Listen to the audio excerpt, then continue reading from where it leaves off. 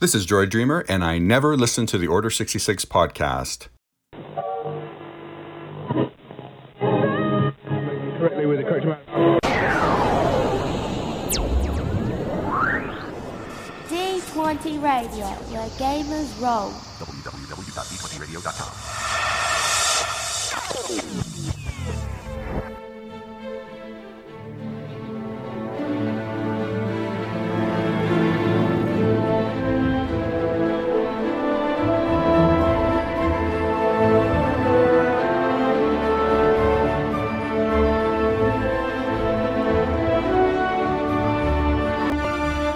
Broadcast live. You're listening to the Order 66 podcast, brought to you by Gamer Nation Studios, D20 Radio, and the generous donations of Jared Williams, Kevin Malone, Donald Weller, Sean Kumar, Darren Hampton, Andy Bethel, B. Witzel, and Balaam's Blasters.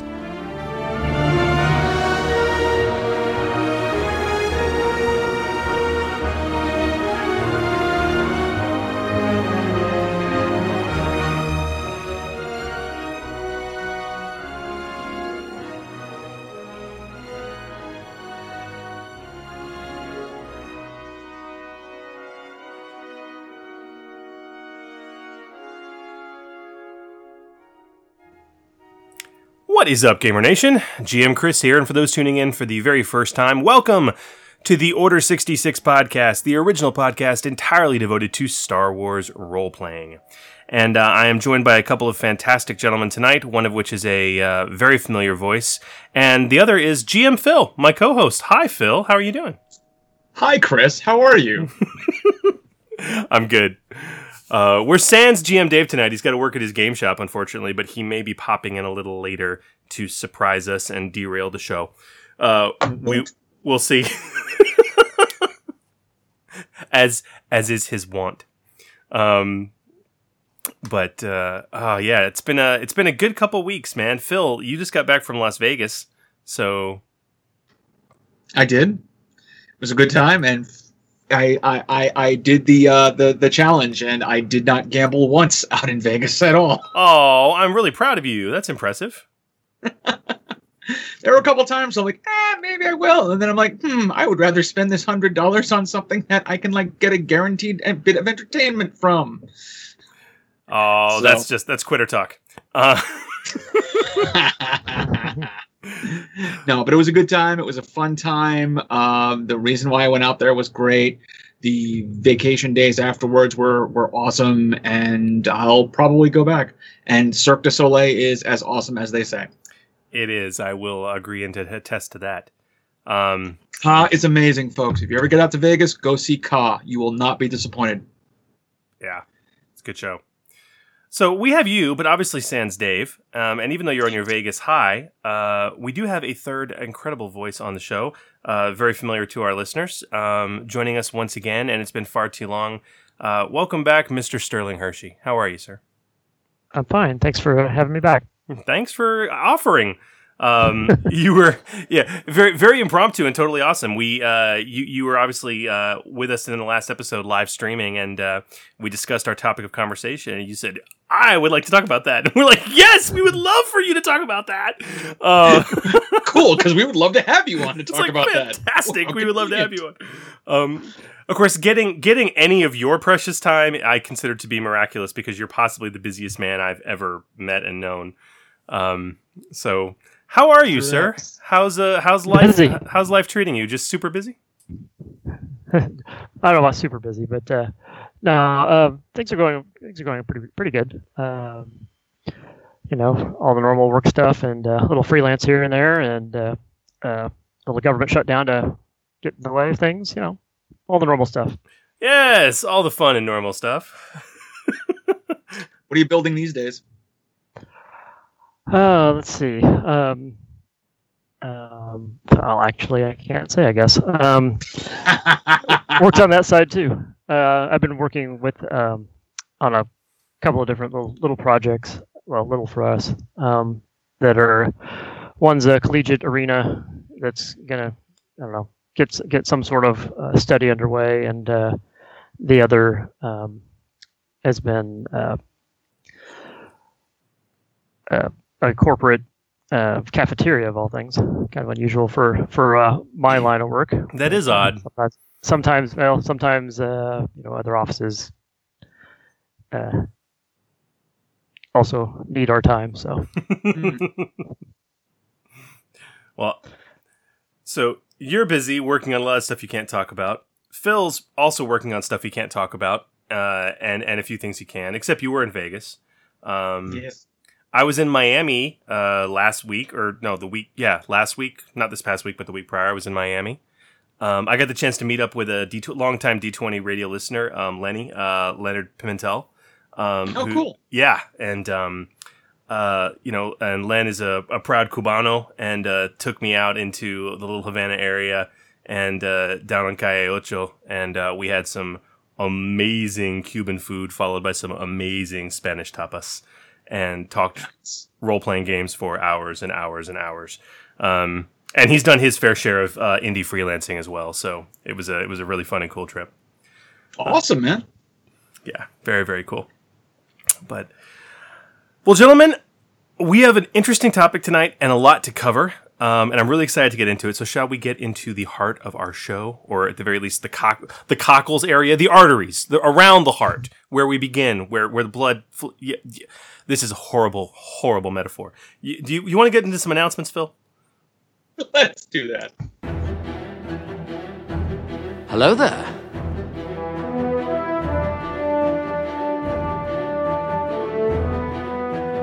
What have we here?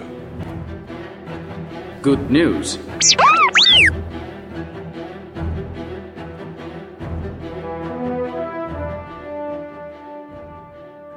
All right, what do we got? Well, we got our featured podcast of the week. 'Tis the season for a new podcast, it seems, and we are proud to welcome another new show to the folds of the D20 Radio Network. One that has been in the works for a long time, helmed by some familiar names in the D20 Radio community, JT Domino, Ben Erickson, and Robert Hahn. Their show has been in the works for months, and we're glad to announce that the Powered by Fate podcast has been released today. Yeah. Episode 1, Why Fate, is now live. And this inaugural episode of the podcast, devoted to all things Fate role-playing, dives right in with an overview of the Fate system, what it's geared for, and they're already tackling listener questions. They also dive into the Masters of Umdar, a recent Fate World supplement from Evil Hat, and it's a great listen. If you're a fan of Fate or just the Fate curious, you must check it out. This episode literally dropped today, so it should be on iTunes and other podcatchers shortly. In the meantime, you can listen to it directly at pbfpodcast.podbean.com, or you can find it and many other great podcasts at www.d20radio.com. I'm so excited for PBF. I have been talking with JT about this for months and months and months, and they've been working hard to get this set up and prepped, and I'm a huge fan of Fate, so all the way going back to Spirit of the Century. So I'm thrilled, and you guys should give it a listen. And I see JT's in chat watching us live stream right now, so congratulations, JT and Ben, who I think is also in chat. I don't think Rob's in chat, but either way, congratulations, guys, and welcome to the network. And while you guys are at d20radio.com checking out those great podcasts that Phil mentioned, including PBF, you'll also discover the greatest gaming blog this side of the Kessel Run, which will be glad to explain to you just what a parsec actually is, and is also home to the best fan-generated articles and content on the inner tubes. Highlights from this week, Ben Erickson returned, speaking of Ben Erickson, returned to his workshop series with another fully fleshed character option, or an awesome NPC for your D&D games. Sharn the Swashbuckling Blade. A brilliant concept to inspire your next PC, or a foe or ally to toss into your games.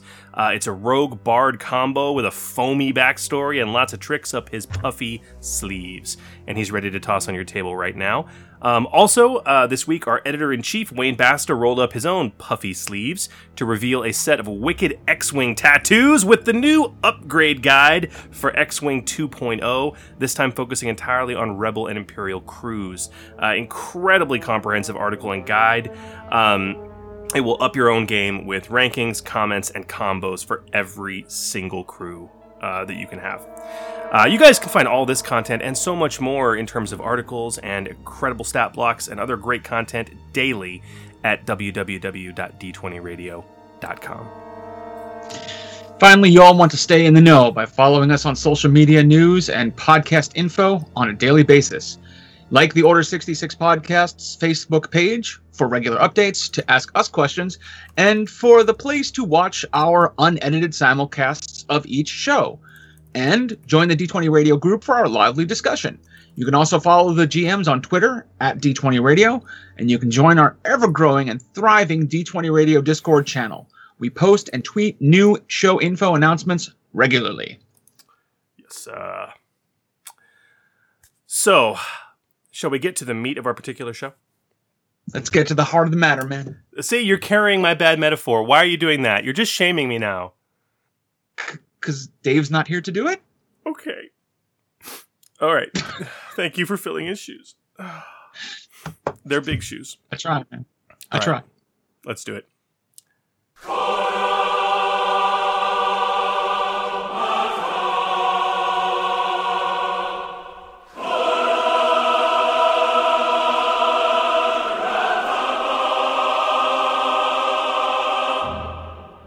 All right. Do we have a tentative title for tonight's titular topic? It was teased long ago being 2 weeks, and that is quite simply assets under management. Yes. The idea here, guys, that everyone needs a place to hang their hat. Whether it's a home on the wild frontier, a penthouse apartment in an urban landscape, a cell phone nightclub, or a station in outer space. Home might even be a starship, be it a sleek, fast freighter or a million-ton vessel with a crew of thousands. And acquiring these assets may be easier than actually owning them, and in some cases, managing them could be more trouble than they're worth. So over the years, we at the podcast have seen folks on social media asking how to handle PCs owning and managing these assets in play. They can seemingly tie the story down, locking it into one location, or unwittingly give the PCs access to resources that solve the GM's carefully crafted complication with sledgehammer-delivered results. Desperate Allies and Far Horizons both gave us rules for establishing bases and homesteads, but once the PCs sink all those hard-earned resources into them, what do you do with them? How does a GM use these locations effectively while not tying the story down to those places? What does a GM do when their PCs capture or steal a warship that requires a crew of dozens or thousands and they don't want to give it up? Well, we here at the Order 66 podcast have some ideas, but it was imperative, of course, and we were grateful to call in an expert to help us with these matters, of course, longtime friend and D20 Radio's own Sterling Hershey. So clear those ships for docking, hang up that back in 2 hours sign on the bar door, and lock down the outer perimeter to listen to our return to homesteads, bases, and battleships tonight on your Order 66 podcast. First of all, once again, Sterling, thank you so much for joining us on this discussion tonight. Yeah, it's great to be part of it. All right, so dialing it back. First, folks, you may want to pause this show and go back and listen to a few of the shows that we've done in the past on these topics. First one being episode 48, Capital Interest, where we discuss using capital ships in your games and how to handle PCs in control of such warships. Episode 59, Homestead is Where the Obligation is our show about obtaining, using, and improving homesteads and businesses as outlined in Far Horizons.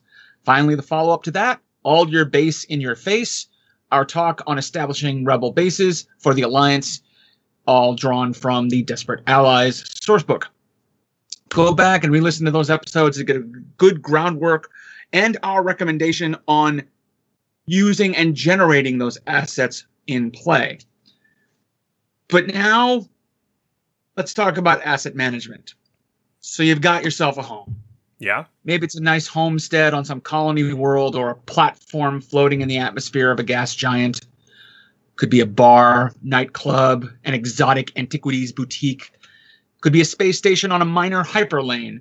Or maybe you've got yourself a corvette, a frigate, or bulk freighter. All these resources can be managed and managed well using the innate systems included in this system. But How do you do that? And I guess that's really what we're here to talk about tonight. And I've seen and heard some really odd stuff over the years. And our show tonight, guys, is going to be a little conversational. We were eager to take advantage of Sterling's expertise on this and really just have a really good conversation about it, kind of talking through some very key points and really sharing with you a lot of our best practices and tips and our experience, not only in what we've seen, but what we've run and what's worked and what hasn't when it comes to using these really disparate systems. Because our discussions that we've already had on Desperate Allies and Far Horizons, I mean, homesteads, businesses, bases, they can add a lot to your play. But, I think it can go a bit deeper. And I think this is a really interesting concept to start with and really perhaps dive into in terms of talking about how this kind of long-term asset, regardless of what it is, before we even talk about what's best for your particular party or why, I'd like to really talk about what this can mean for a party, and not only from a role-playing standpoint and a mechanical standpoint, how it can impact what they do and how the GM really runs their story. Sure. So, what kind of depth, what kind of meaning, what can it do? Why bother with it at all? Well, it starts off with having a place to call their own. It could be a property that they manage, or it's a listening post under their command. It can be meaningful to players and the characters, just from the ownership standpoint. This is mine. It's kind of like one of the main reasons. Well, not a main reason, but a reason why people want to own their own home. It's mine. I can do with it what I want. So it gives PCs something in play that they can come back and say, oh, this is mine. I built it up this way. It does this thing. It's a point of pride. Even in the cases where it's used that too much, to some people, it's their thing. It's important to them. I think about Fallout and how many hours people sink into their settlements or their little base camps or whatnot. They'll just spend hours building it up so it looks like great. Maybe no one will ever see it except that except that player, but it's important to them. Very true. Very true.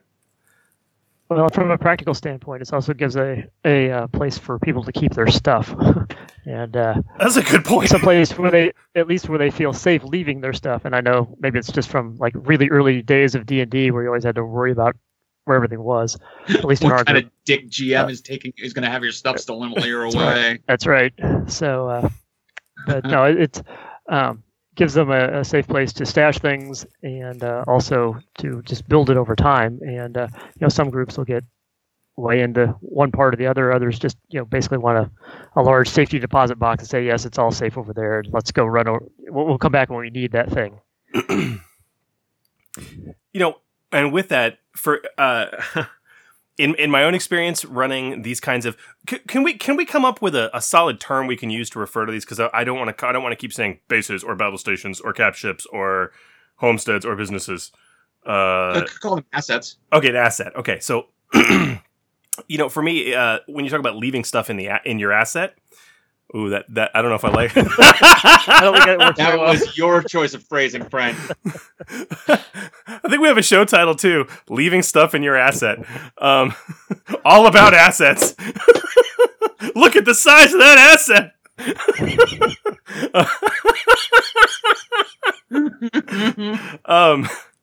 We could call it home base if asset is too. Oh no, the damage is done. Asset it is. Carry on, sir. The asset it is. When you talk about having that long-term asset to leave things there and do that, for a lot of the groups I've run with this stuff and played, that thing they leave behind, sometimes for good, sometimes for ill, is often people. And specifically, I'm talking about NPCs that tend to accrue around my party like flies or gnats on a donkey that they need a place to stow. I have to put you somewhere. Guess what? I have a job for you. I've got a really useful rebel base for you in the Age of Rebellion book. Yes. I need a new work. Its own hotel. Lately, I've been playing a lot of Assassin's Creed Odyssey, which I got for Christmas.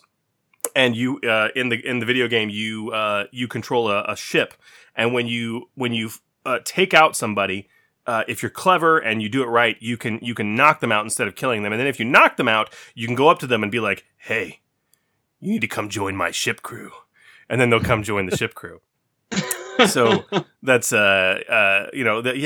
You just collect NPCs, but then Shanghai. you just Shanghai them. That's pretty much it.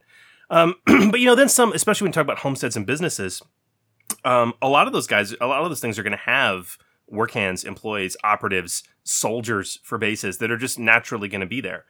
That almost whether the players planted them there or not, or whether they're just a fixture of the asset.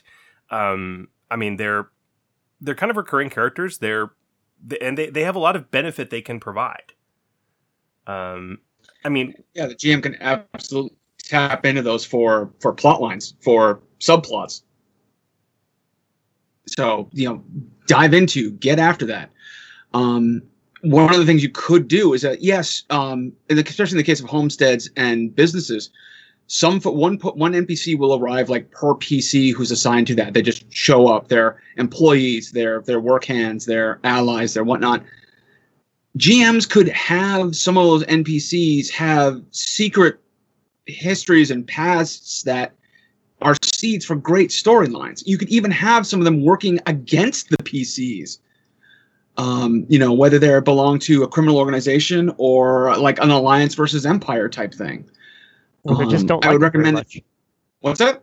Or they just don't like them very much for some reason. Or they just don't like them. Or maybe the PCs wronged them or their family at some point in the past, and they're secretly there to F with them. If you do that, don't have more than one or two at the most be these like deceptive behind the scenes split loyalty types. And if you do have two of them, sometimes it could be fun to have them have the two NPCs with differing loyalties be counter to each other. Like if you're playing as a homestead or a business, and you got two people in there who have differing loyalties, have those two differing loyalties objective to each other, like Empire versus Alliance or competing gangs. Interesting. That way you could come up to a point where folks are like, okay, we really don't like these folks, but we do like these folks. We don't like these folks even more. So we're going to help you, but we're going to hinder you, or something like that. Yeah. Well, and if you don't want it to get to that level, I mean, you could have just political differences, and political meaning, different factions within within the alliance. I mean, you look at Rogue One, and you have all those different opinions about how the rebellion should go, and right. That's a great example of you're definitely going to agree with maybe how one side is proceeding versus another. You got some extremists in there. Yeah. Yeah. So it doesn't necessarily raise the level of we're going to go take you out, but we're going to have a huge argument every time we talk about tactics or something. Why don't we just bomb them? No, Ralph, we're not going to just bomb them. They can add a lot of color. That's very interesting, and you could go so far as to have it impact your plot or even potentially available resources. This is all and even among the PCs will probably have differing points of view on tactics anyway. So it's not all just one group against some other group in the base. It could divide up your own group a little bit. Now you don't want it to get too far and have people just completely ticked off all the time. Sure. Unless they're fine playing that way, but. And it can be hilarious to have like some of the more extreme PCs have like NPC supporters who are like, no, I'm with him. Well, okay, now on the flip side of the coin, we have all GM'd parties who can't see the forest for the trees, and despite however many clues you throw at them, they're going to completely miss the point, completely miss the primary objective or clue, or go about it through the most asinine way possible.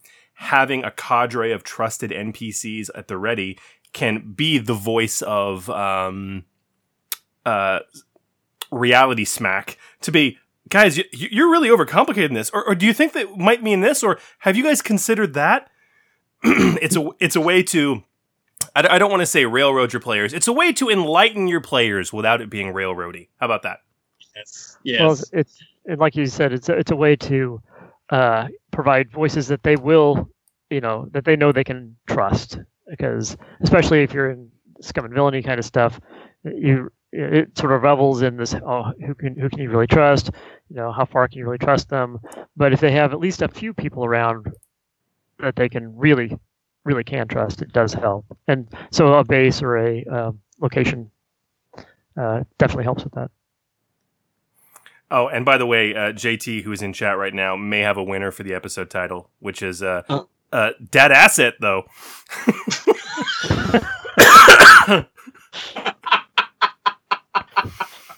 Well done. Also on the subject of NPCs, Jeff Hayes says a great idea for an NPC is a survivalist that keeps taking and stashing their gear away for an emergency. It's like where did this go? It's in the wall. that's kleptomaniac. Oh, that's just fantastic. Secret cache. What secret cache?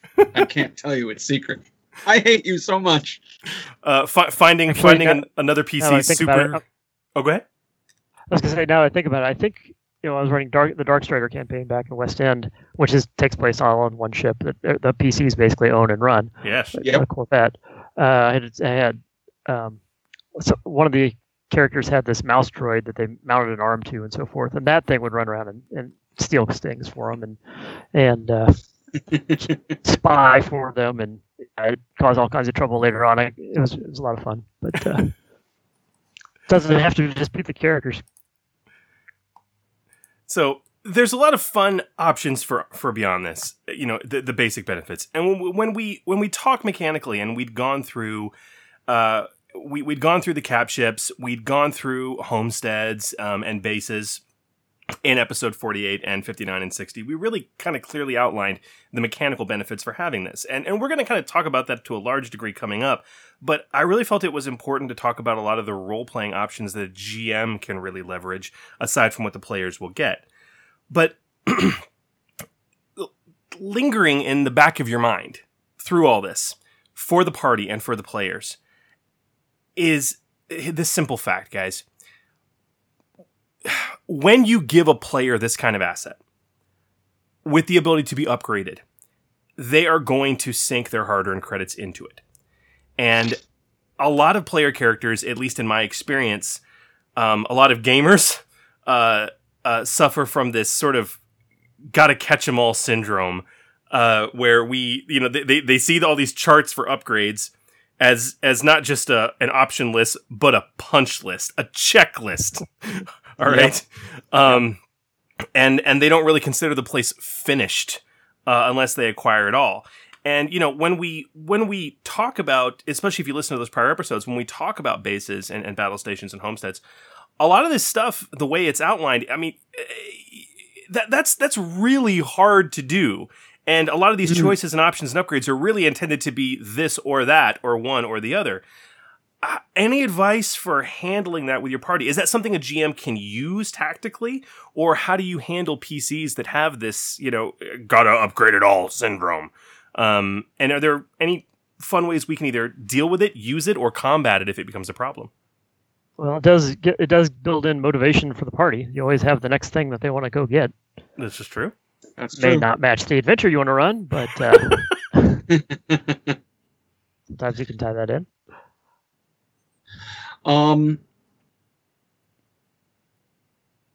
As far as those folks who are trying to get everything, there are some one thing that leaps to mind is the security options for homesteads. Talking with Keith Capel about it, he always intended PCs to be able to get all the options there. But if you look at the chart, it says that there are 5 options, and the PCs can choose 4 of them.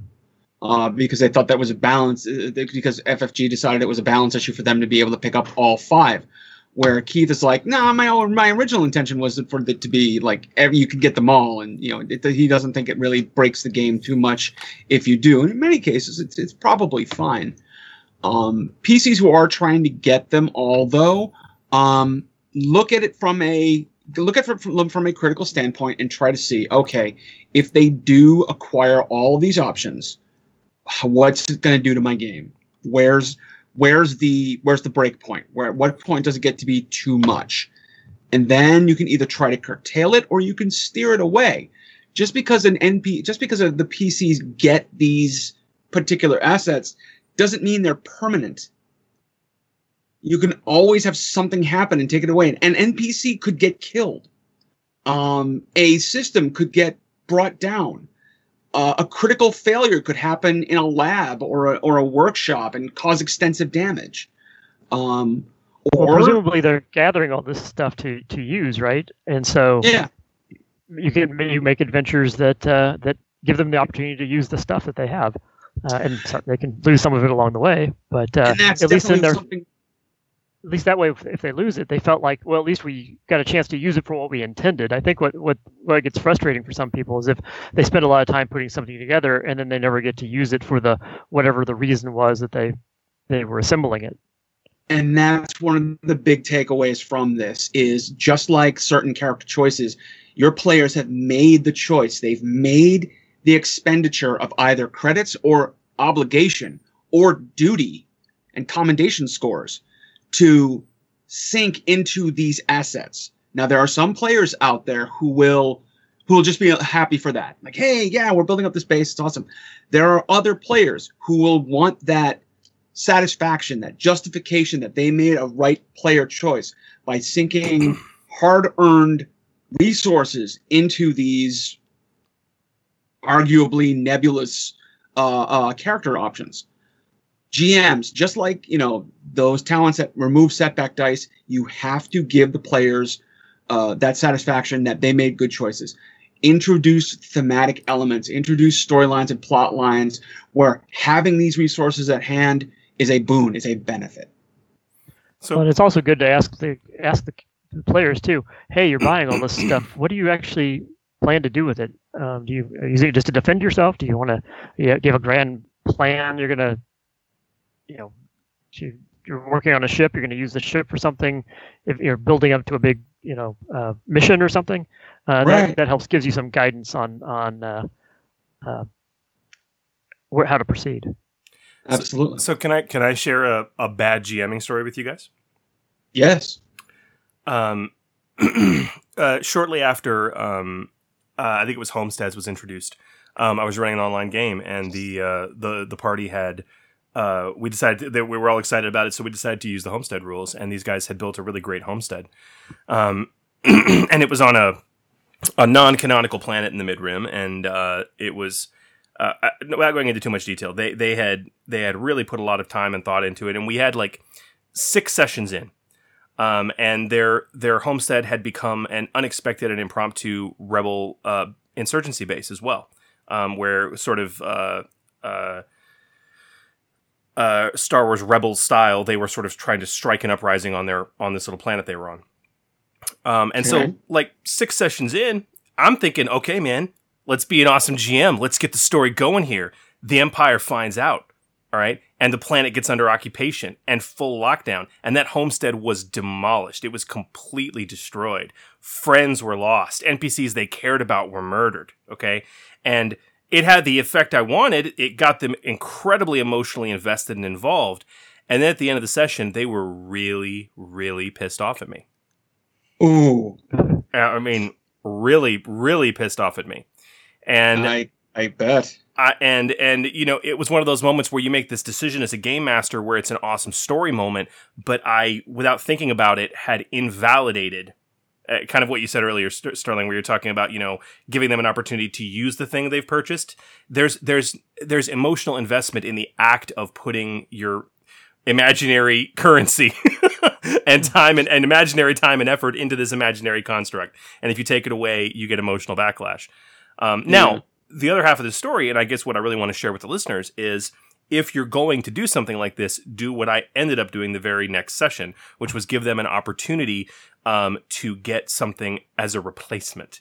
And it became a cool adventure on the fly where they ended up capturing a ship. Okay, they got their own cap ship, and it replaced their homestead. And when they got it, we kind of worked it out, and it had and I sort of went out of character, I pulled them behind the screen and said, okay, based on how advanced your homestead was, here's how many upgrades and such you can have for your cap ship. What do you want it to have? And then they got totally into it. And all of a sudden now they had a mobile homestead. They were rocking again. But, Right. don't, you can use it for these strong emotional story moments, but just keep in mind the level of investment that your players are going to have. Completely fair. And you can also, if you want to go down, have a story like that where they have a base or a homestead or something that's going to be attacked. You can also try and feel out how they feel about this by maybe telegraphing it a little bit, giving them a heads up that, hey, something's coming, or even if something isn't coming, maybe you can, something can give them the feeling that it is, and then you can see how they respond, and then you can proceed or pull back or change your approach that way. Very true. So, okay, guys. Congratulations. You've gained yourself a location-based resource. You have an asset. You have a big asset. Hooray! Congratulations. Hooray, you got a big asset. Now what? So, Well, what other options can a GM do here? What else do we need to think about? Well, in the case of a homestead or a business, the work doesn't simply stop there. If you think about it from a logistical standpoint, odds are you don't own the property outright, and someone is going to be contacting you on a monthly basis for things: mortgages, utility bills, licensing, maybe even protection money. Now, in the case of income-generating homesteads, they're probably the easiest to manage because they create credits. More so in the case of businesses. Crafty long-term players may even decide to reinvest those credits into the homestead to pay for either more upgrades or to cover the cost of such annoyances that are on a monthly basis. Yeah, but that's a slow burn, man. You're right, but that's a slow process.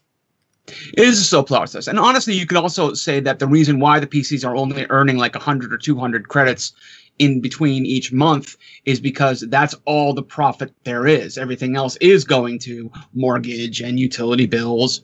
Although I would say in the case of protection money, that's a plot line. So don't have that monthly stipend be the net profit after protection money. This is true. What about... So, go ahead. I was going to say, one interesting aspect of that is that depending on what their location is, if they start taking in a lot more money than maybe the surrounding suggest, they might have different problems where, if they're taking too little or too much and it's obvious, it could tip people off that something else is going on around here. Interesting. Maybe you have a forensic accountant come talk to the Enron homestead. Wow. Wow, that's actually a really fun... I find it fun. Might probably make my players' eyes roll. I find that to be a really fun adventure seed, man. Can you imagine an entire adventure where you have to do nothing but deal with an imperial bureaucrat who's come to do an audit of your homestead? Yeah, I can see that. And that's a fun little second plot. I mean, the best part about that is you have an imperial that's trying to wander around parts of your homestead where you're trying to hide the guns for the rebels or the holographic projector, or getting calls at the wrong moments. That could be fun. Dude, I could just see right in here, Inspector, right in here, and then behind him through the hallway is like 6 PCs carrying these huge crates of thermal detonators into the other room. Yes. Yeah. Although now that I've said that, it becomes, you got to kind of watch it because you don't want it to just be like a customs inspection on a starship that you've done 100 times. There's got to be some elements in there maybe where you can change it up and have to do something that's not just in that realm. Okay, so you talk about and make sure that. Go ahead. I was about to say, and make sure that the person who's doing this inspection is not like some die-hard goose-stepping imperial. It's this utter bureaucrat who works for the sector, who this is just their job. At the end, he's like, "This has been a really enjoyable visit, guys. I really want to thank you for yeah." I mean, that could be great. You know what it reminds me of? There was a Star Wars comic a while back. It was a one-off short little story, anthology story where it was this Imperial customs official who kept pulling over Han Solo and Chewbacca to search their ship because he was convinced they were smuggling something. And he couldn't figure it out. And it was like 6, 7, 8 times he kept, yeah, sure, inspect, do all you want. And it was like driving him insane. And the comic was written from his perspective. And it's like worming into his mind. It's driving him completely insane. He can't figure it out. He's sweating. He's going to lose his job. And then after the last inspection, he finally hits him bolt upright. And every time he'd inspected their ship, it was a different ship. And it finally hits him. They're smuggling ships! And the last panel is Han and Chewie flying away. It's like, well, that was pretty close. This is probably the last run of these we could make, you know. Okay, so this conversation though about customs, about triggering a customs inspection, something like that. Sterling, that is a fantastic use for obligation, an obligation trigger. And I'd really like to talk about that because how obligation can play into these assets. And then maybe we can even jaw a little bit about how duty or morality might even play into it. There's a lot to deal with here and talk about and unpack when you talk about obligation because it really can play into these assets in a big way, yes? Yeah, I mean, they're expensive, so there's always, upkeep or additions you want to make, and anytime you want to take on credits is another opportunity to bring obligation in to fund it a little bit. Absolutely. And it doesn't have to be even credits. I mean, it could be, hey, hey, your cousin, runs a construction business. I need to add on this room on the side without anyone really knowing about it. A little bit of obligation there, even though, beyond to keep the secret beyond just paying for it. Mm-hmm. I mean, if you're somehow lucky enough to obtain something like a homestead, entirely with cash, I mean, are you always going to have some amount of obligation tied to it, or is it ever going to be obligation free?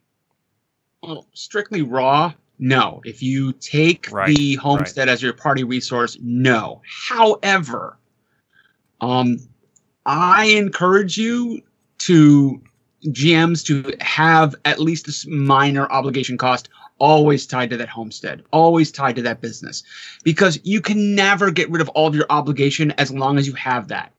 If you own a house, you always have obligation to it. If you own any property, you rent property. You own a business. You own a boat, which is like basically the modern day equivalent of like you owning your own starship. You're always going to have something to worry about with that thing. There's always a chance something's going to break, wear and tear, whatnot. Yeah, it basically becomes the obligation itself. Right. It's big enough. So as long as you have it, there should be an obligation for it, even if it's small, even if it's just like a 5-pointer. You could even tie what would seem to be non-related obligations into this, though. I mean, if I have a criminal obligation that triggers, okay, a bounty hunter comes and visits, okay, looking for me, something to that effect. But what? Yeah. So we've talked about the customs inspection, which I think is a fantastic idea for a business, or I'm sorry, for that matter, a starship or a battle station. What other interesting wrinkles can be introduced from an obligation standpoint if it triggers that would affect your homestead or your business or your ship or station? Well, I like the idea of like a representative who's coming to make sure that like the property's up to code.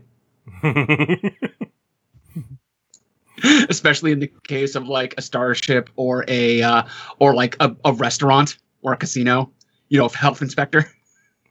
Absolutely. Your bar is in trouble. Oh yeah, we're gonna shut you down. Yeah, they come and is there a dead body back here? Oh, that's a health violation. He's not worried about the murder, right? He's not worried about the fact that there's been a crime committed. That's a health violation. He puts one of those big stickers up on the window written in Arabesh,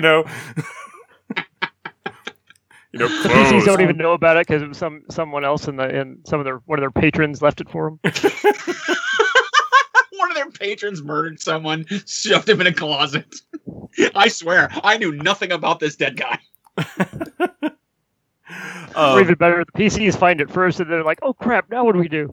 Or better yet, flip a destiny point and they find it when the inspector arrives. 5 minutes before the inspector arrives. Oh God! To do a kind of weekend at Bernie's thing.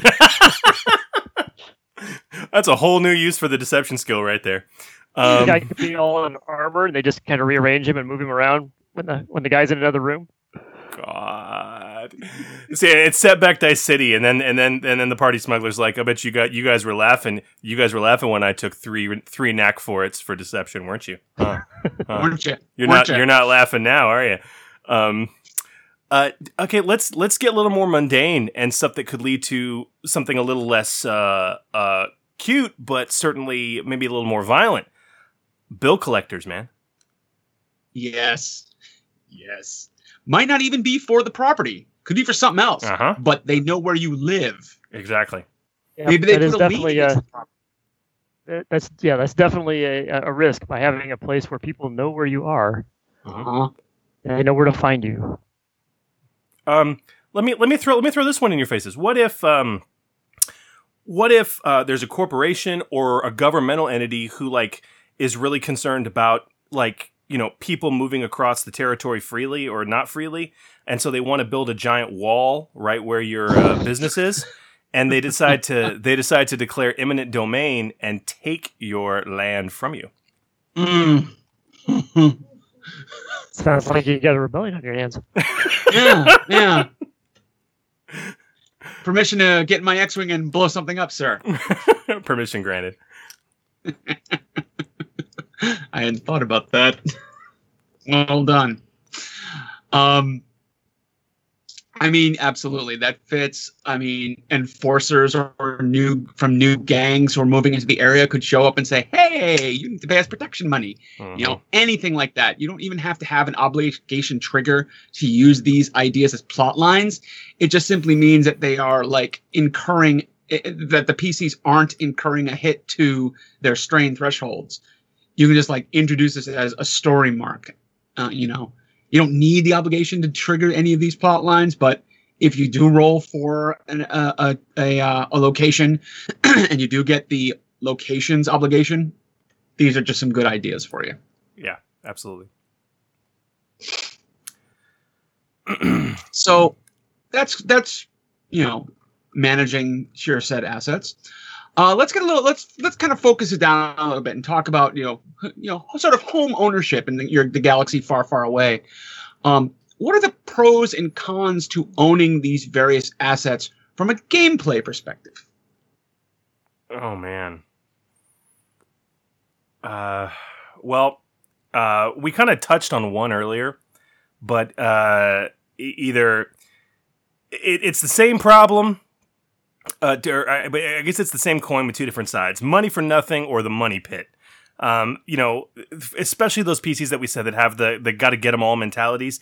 They can sink thousands and thousands and thousands of credits and several sessions worth of play into upgrading their asset, and then nothing happens with it. Yeah, and you know, Sterling, you talked about this earlier. How that's really. The GM shouldn't let that happen, and there's questions they should ask, and there's things they should know to keep that from happening. But that's a serious potential risk and a potential con. And honestly, even if the GM knows, you're not going to do anything with it every single session. And do you really want the entire campaign to revolve around this locale? No. So well, you might. Well, you might. Maybe. But we'll talk about that. We'll talk about that. I mean, so yeah, that's a concern for me. You know, I mean, maybe sure, it might be a good place to store their stuff, like Sterling said, or to modify and repair their gear, their vehicles. I mean, it's an instant button that lets me hand wave away a place to stay between sessions, or a place to recover when they're critically injured between sessions. You know, but you know, aside from that, unless I, the GM, decide to introduce a plot tied to that asset, I mean, it could effectively be for nothing unless you're using it effectively. So give them reasons to make those character choices matter. So if the PCs picked up improved security options for their homestead, have someone try and break in. Introduce plot points where having one of the specialized NPCs is a benefit. They buy the infirmary. Well, the infirmary doesn't have to just be for PCs when they're injured. Medical emergency could occur in the area where this extra infirmary is a boon to the community. You could, really endear yourself to the locals and potentially have them on your side when some larger problem happens. That's a very interesting thought and thread. Even something as simple as like having the landing bay can be a resource. Like a violent storm or meteor shower is coming in, and only a few vehicles can be placed in the landing bay out of harm's way. Anything out there is exposed to whatever weather-based calamity is about to incur. Or maybe PCs have a choice between protecting their like top-of-the-line, tricked-out, customized vehicles that they own, or sheltering a group of refugees or nearby settlers in that landing bay for the storm's duration. Good suggestions. I think the ultimate point, though, for this particular thing is that it all comes back to appropriate planning on the GM's part. It does. So, don't see the asset as something like, oh God, I got to figure out a way to work this in somehow. I got to find a way to give it validity. I got to find a way to make this a meaningful choice. Your attitude should be different. Your attitude should be, oh wait, wow, I've got another tool in my arsenal. Not let me find a way to shoehorn this in. It's no, you need to shift your thinking and say, okay, how can I use this to drive interesting aspects and story elements? Some of which Phil mentioned earlier. And by all means, be ready to roll with the PCs that come up with, unique and creative uses for these benefits. Mm-hmm. Be ready to roll with that and let them know. Find a way to make it work, and they'll be thankful for it. And your story will go in amazing directions because of it. Mm-hmm. Yeah, I mean, if they're designing their own place or base or ship or whatever, they'll have a reason for picking each room or each type of room that they're using. And from a GM standpoint, you can also look at that and say, okay, how can I use that specific element in one of the adventures, or just encounters? Doesn't even have to be entire adventures, just be significant encounters. Have you guys ever had a player who got really juiced and jonesed about doing floor plans and mapping their home? Not in a while, but I've had them. Maybe it's my play. Yeah, Sterling's raising his hand. He says, "Oh, are you saying you are that? Are you saying you are that player, Sterling?"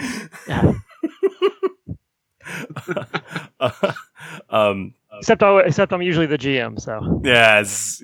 So that means you get to map everything. Yeah, then it's called like session planning. But no, it's called freelance employment.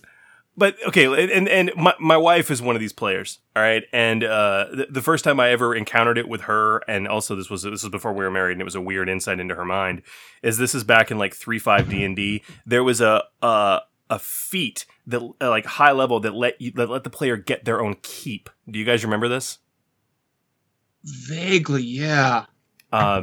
Where there were, where it was like you had to have leadership, and it was all this other stuff, and eventually you could really get up there, and she did. And that combined with a gift from a king, and she had her own keep, and it became the party's base of operations. And I'm not exaggerating when I tell you that on graph paper she mapped it out, and she did iterations of design, and this is where it is, and this is how it looks. And then she came back to me with spreadsheets on productivity and income generation. For her keep and but this is my wife. But if you have a player like that in the party, this is another one of those concrete benefits. Let them go nuts. Let them have that enjoyment. It's one more avenue of enjoyment for the game. Let them. One less thing you have to do. One less thing you got to do, and gosh, they're going to enjoy the living heck out of it. And the other players might roll their eyes, but that player's having a ball, and it's great. Do it. Do it. So, okay. That's money for nothing. That money pit syndrome.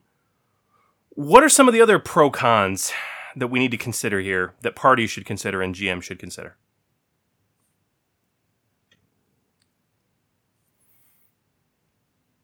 I'm not sure. Well, do we want to talk about the cost of doing business? We can get into that. It makes sense to me. I own my own small business. My wife owns her own small business. Dave owns his own small business. And let me tell you, there's times it sucks. Yep.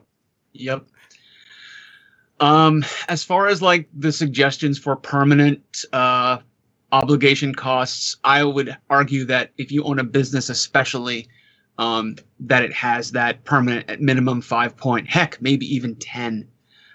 Even if the PCs do get it at game start, because business trends are fickle. What's hot one year might not be hot the next, and sometimes no matter what a business owner does, sometimes nothing works and the business flounders. Yeah. So don't be afraid to bump up that obligation, especially if you started at 5 points either. GMs introduce the occasional hard choice where doing the right thing is going to negatively affect the business. Yeah. You know, maybe you're about to get a shipment in of something that you need to keep your business going, but you find this community that really needs it more, or the Rebel Alliance needs it more. And by giving it up, you're helping the Alliance, or you're helping out this community survive, but you're not going to make rent next month, or you're not going to make payroll, you know? So, back to your earlier comment about forced obligation, where it's almost like a perma obligation. Sure. That may seem harsh, but I don't know a small business owner who does not worry about their business constantly, even if it's in the back of their mind. And if it's all they do for a living, they do worry about it constantly. And if you're going to bring something like that into the game world, into mechanics, that's what a perma obligation of 5 represents, or 10 for that matter. Yeah. You may be worrying about it all the time, and that's just kind of your low level, just the way things are. But when that obligation triggers, something happens. A shipment doesn't come in. An employee quits. Business is low. No one's coming in. There's a new competing business that opens up that draws away your regular customers. That's stressing you. Somebody was embezzling. Somebody was embezzling. Ooh. And the best part about that is you can trigger that off of obligations that aren't related to the business. That could be triggered off of a loyalty obligation, or criminal, or anything else. Somebody finds out your past, or if you have an obligation related to somebody who is interested in hurting you in some way. That oh man, yeah, and they happen to work there. Oh yeah, that's embezzlement. That's great.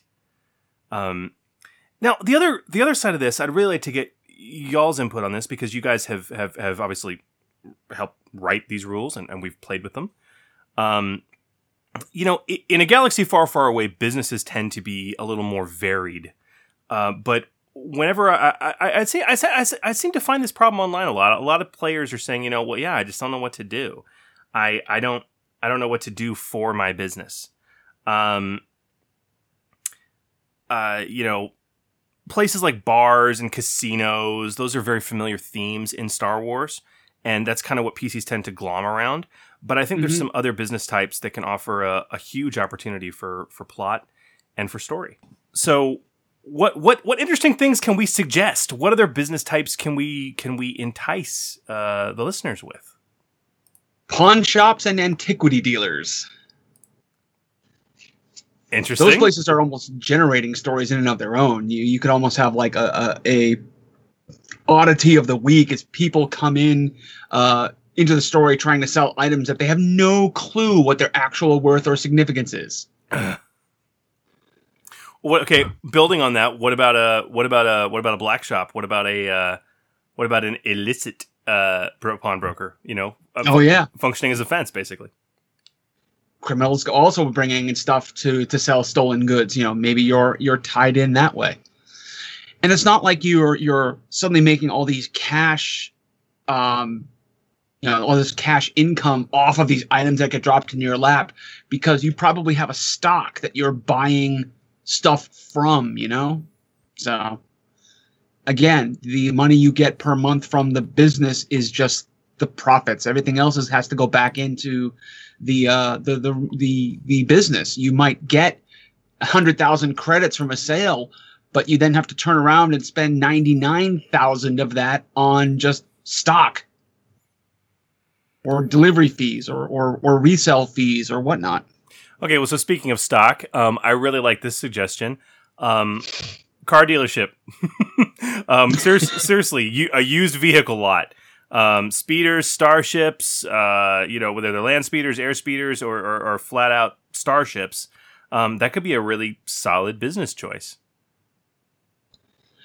And you can, and it also gives the opportunity for the players to say, "Oh yeah, we own this lot, so we can get a starship, we can get an alternate speeder, we can borrow this, basically the equivalent of a Star Wars Lexus, to drive to this high class party in for this particular mission."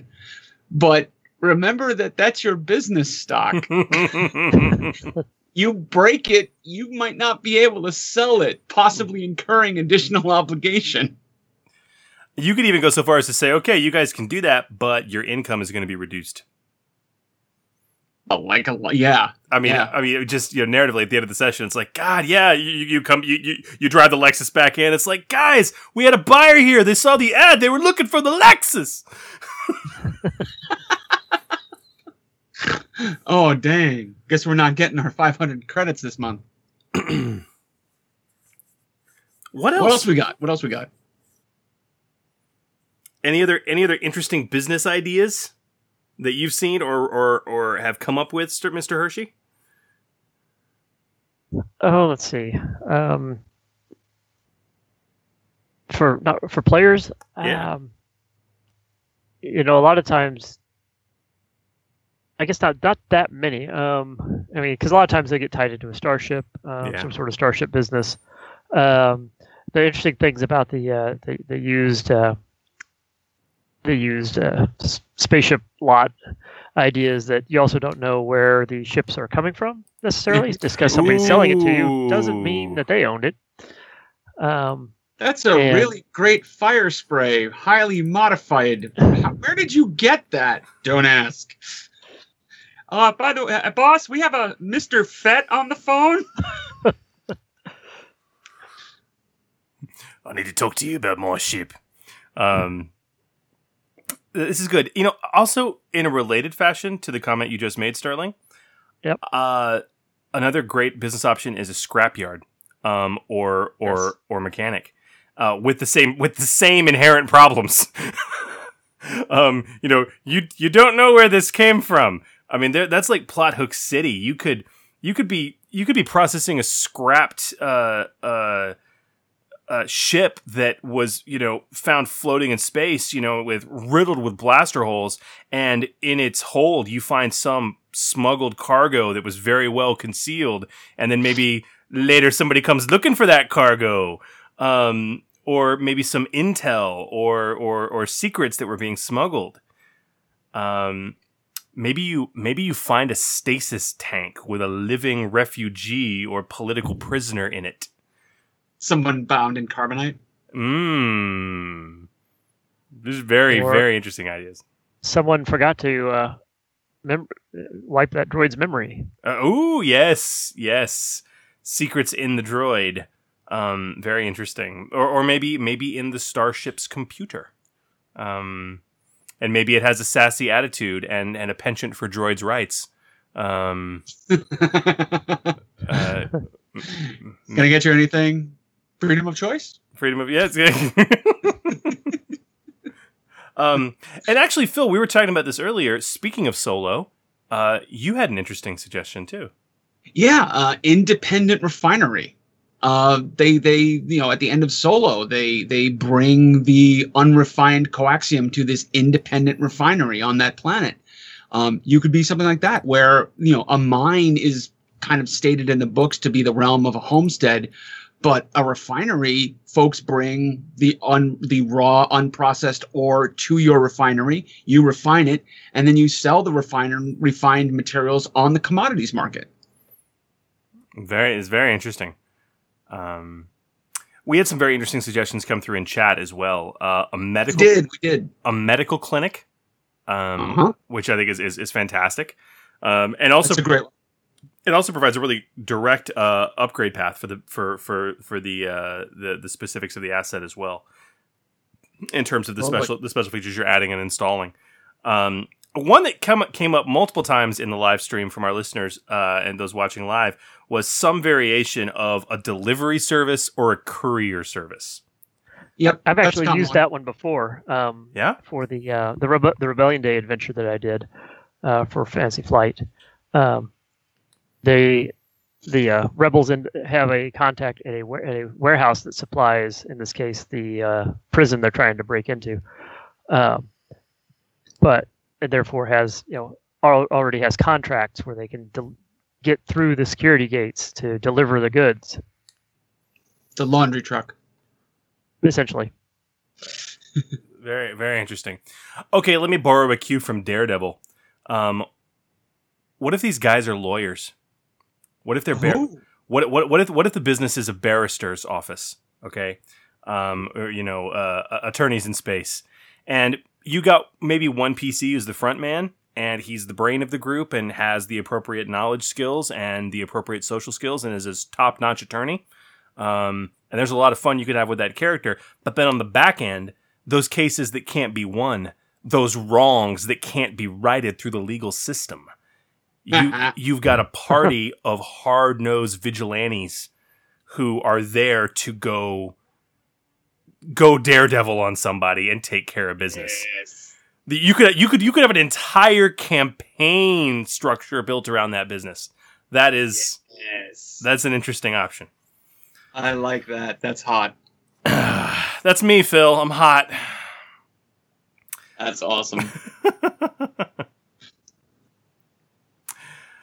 So, okay, we've talked about a lot of interesting business options out there. And there's really no limit to what you can do. You can transfer it to Star Wars pretty quickly and easily. We've talked about, what those business options are. We've talked about the cost of doing business that can arrive from them. But we have yet to talk about probably the biggest cost of one of these assets. And it applies to all of them. It applies to businesses, definitely, but it would also apply to a homestead. It would also, apply to a cap ship or a base as well. And that is the... Are you talking about one of the universal inevitabilities? Yes. There are two of them, folks. Death and taxes. Taxes. Any real estate or property owned by the PCs is going to be taxed as long as someone claims it's within their territory. Homesteads, even ones on asteroids or in deep space, are likely to be taxed by the Empire or any reasonable power able to enforce it. They'll just show up and say, "You're in our territory, but this is deep space." "Yeah, it's our deep space." Businesses are almost always going to be taxed, especially if the PCs are doing anything that needs annual licensing, like foods or casinos or weapon shops or, anything where there's a liability that requires a taxation or that the government thinks that they could tax and get away with. I mean, even rebel bases are going to get taxed. I can just imagine some tax collector showing up, knocking on Echo Base's door. Yeah, okay. Well, so certainly not Hoth, but that's the exception base, right? I mean, most bases are, they're safe houses that are in the guise of a residence or a business, and that front is going to be contacted by the government for their annual taxes. And once again, we're back to shuffling the tax collector around while hidden shit's going on in the background. And the Benny Hinn music is playing. Even better, maybe not better, but the appraiser shows up. Huh, looks like you've added on a few things since we were here last. Oh, Jesus, yeah. Is that a landing pad? Is that a landing pad? Do you even have a permit for that? At least $10,000. Yes. You got a permit for that? Those foundations don't look stable. Did you pull permits when you put in this carbon freeze chamber? Yeah. Yes. This is great. I mean, these can offer a variety of threatening or humorous storylines. Tax collectors come. They come at bad times. Settle up, inspect the property. That's an inevitability that for any one of these assets, a GM should keep in the back of their mind. And even if you're talking about something like a cap ship, or a huge a space station, or a huge ginormous freighter or something like that, you got registration to deal with. You have taxes and tolls that you're going to have to deal with. And the space DMV wants their cut. The space DMV the man is going to get his cut. It doesn't matter who the man is, and no matter if it's even man. If it's even man, okay? In Star Wars, there is always the man. Doesn't matter where you go in the galaxy, whether it's the Empire, whether it's the Corporate Sector Authority, whether it's the Hutts, whether it's Black Sun, it doesn't matter. The man exists, and the man wants his cut, no matter where you are in the galaxy. Or what it is. And let's get even more interesting. Let's say you start traveling through the galaxy, like if you have a cap ship. Oh, that's fantastic. I see your Imperial registration. You do not have a Hutt registration. There's a different man for every section of the galaxy. For every section of the galaxy. And he's a slug. Yes. The slug, not the man, the slug. The slug needs his cut. And it's like, congratulations, you've docked at Nal Hutta. That's wonderful. I see that you do not have a Hutt system registration. Based on your empty carry weight and tonnage, that's going to be 12,000 credits. Now. No, you can't leave. You come back and your ship has one of those orange clamps around the thruster, you know. Like, this is a disgrace. I need to talk to somebody about this. Oh, yes. And it's only going to cost you 5% for your friend, your news slicer, skullduggerous friend, to take it off your ship.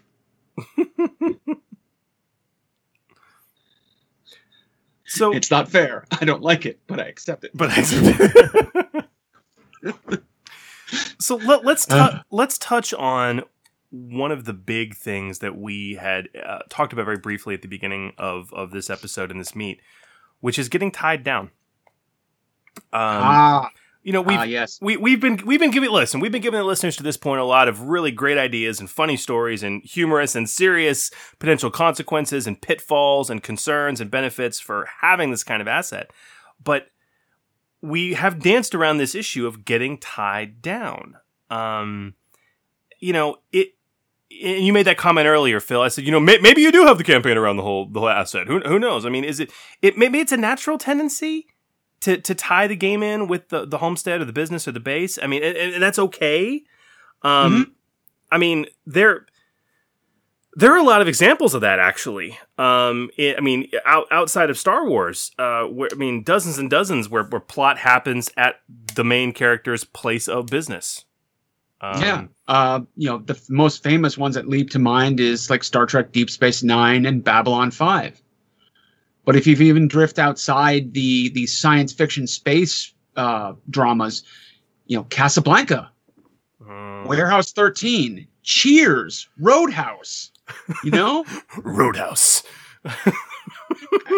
Be nice until it's time to not be nice. I want you. But those are all media examples where something happens at a place, a featured location throughout the media. There's a term for that. The Star Trek writers coined it. Ship in a bottle. Ship in a bottle. Ship in the bottle episodes where everything happens on board the station or the ship. Babylon 5 had many of those where, well, it's 5 miles long, so it has a lot of space to work in, but entire episodes happened in completely within Babylon 5. There was no traveling off the station. And in the case where PCs choose a homestead or a business or even a base at the beginning of the campaign, they may not have the means to leave their asset. Plot may have to come to them unless they can acquire transport of some sort, be it their own transport or arrange it with the plot line that comes and shows up and does business with them. See, this is a critical point for every GM. If your players have one of these assets and it's not a cap ship and they're tied to it, you have two choices in any adventure. Okay, no matter what you're writing or what the situation is. Either the players go to the plot or the plot comes to the players. And even without being tied down, I've always found my most engaging stories that my players have responded to is when the plot comes to them, whether they want it or not, basically. And you can leverage that very strongly here. Exactly. This whole ship in a bottle concept may work best for homesteads and specifically space stations that get a lot of traffic. Travelers coming through the location, bringing their stories and their problems with them that the players then have to deal with. PCs might go away from the homestead on short jaunts, but those will be plotline specific situations, and everyone will still come back to the homestead by the end of the episode. Now, there is a situation that could develop.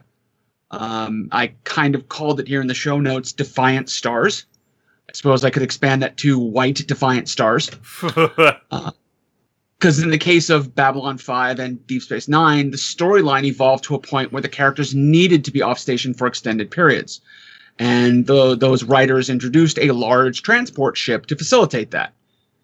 There may come a time where you as a GM might need to do something similar in the Homestead campaign. And that's okay. But be careful not to let the game go into a more away from home direction unless that's where your PCs want it to go.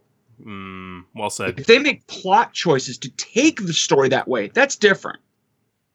But don't, don't keep having them go off station, because even after the Deep Space Nine crew got the Defiant, there were still plenty of episodes that just happened on Deep Space Nine. Or after Buck Rogers got the Searcher. Oh God, man! Thank you. Excellent example. Yes. Yeah, Buck Rogers. Wow. Yep. A whole show that needed to go in a slightly different direction, apparently. No kidding. I forgot about that. Excellent example. But the key thing here in the takeaway, guys, is it's okay to have ship in a bottle, and this goes back to Sterling, I think the point you made earlier, you've got to get a read on your party when you have an asset like this. And I think cap ships are a different story, and we're actually going to talk about that next. But when you're talking about a homestead or a base or a business, I mean something that is immobile, you've got to get a read on your party about how they want to interact with it and why they ultimately want to have it. If they just want to have a place to put their crap and they're not interested in the plot coming to them and they want to go to the plot, you need to understand that appropriately. If they're really invested in or are becoming invested in their immobile asset, then you got to be prepared when you're writing your games to bring the plot to them. Actually, a really good example is Star Wars Rebels. Yeah. And Lothal. Yes. Gosh, the vast majority, at least the first couple seasons, the vast majority, they didn't leave Lothal, or at least the system. They didn't leave the system. Okay. With the exception of a few occasional episodes. So yeah, they kept going back to Joe's shop. Joe's Cantina. Yep. Bunch of work there. Jeff Hyde in chat mentions Firefly. I wouldn't put Firefly into this. Nope. Firefly is really the atypical Edge of the Empire campaign where the PCs live on a transport ship. Well, okay, then let's talk about that, because that's the other thing, is exploring the final frontier, to carry on your Star Trek metaphor. Okay. Because when you talk about cap ships, that is, as that base of operations, that is the Firefly scenario. That's fair. That's fair. At that point, the plot doesn't need to come to them; they can go to the plot. Right. Even if it all centers around that ship, the locations and the threats and the meta locales can continuously change. So true. Let's talk about that, dude. So your PCs get a hold of a cap ship. Maybe they stole it. Maybe they captured it from an enemy crew. Maybe your GM screwed up and burned your homestead to the ground and decided to let you steal one the very next session. Maybe that happened to you. Maybe. Maybe you were assigned one by the Alliance, or you have a powerful or mysterious, conspicuously powerful and unknown benefactor. Which could be the case, if that's your standard base of operations, or if your GM is giving you a White Star or a Defiant to get you away from home from time to time. Let's talk about this, because this is a whole different ball of wax for the party and the GM. Absolutely. Because capital ships, and we're talking about ones that are bigger than Silhouette 4. So correct. Most Silhouette 5 ships and bigger. Most of those ships are going to require a crew larger than your PC base. Mm-hmm. Now, there are some ships out there that are Silhouette 5 that do have a minimal crew requirement, but most of them you're talking dozens, if not hundreds in some cases. It's not, and piloting these capital ships is a huge undertaking. It's not as simple as one person steering. Ships of considerable size need someone watching the secondary systems, navigating hazards, maintaining engine and power systems, life support, communications, weapons, maintenance. It's a huge undertaking.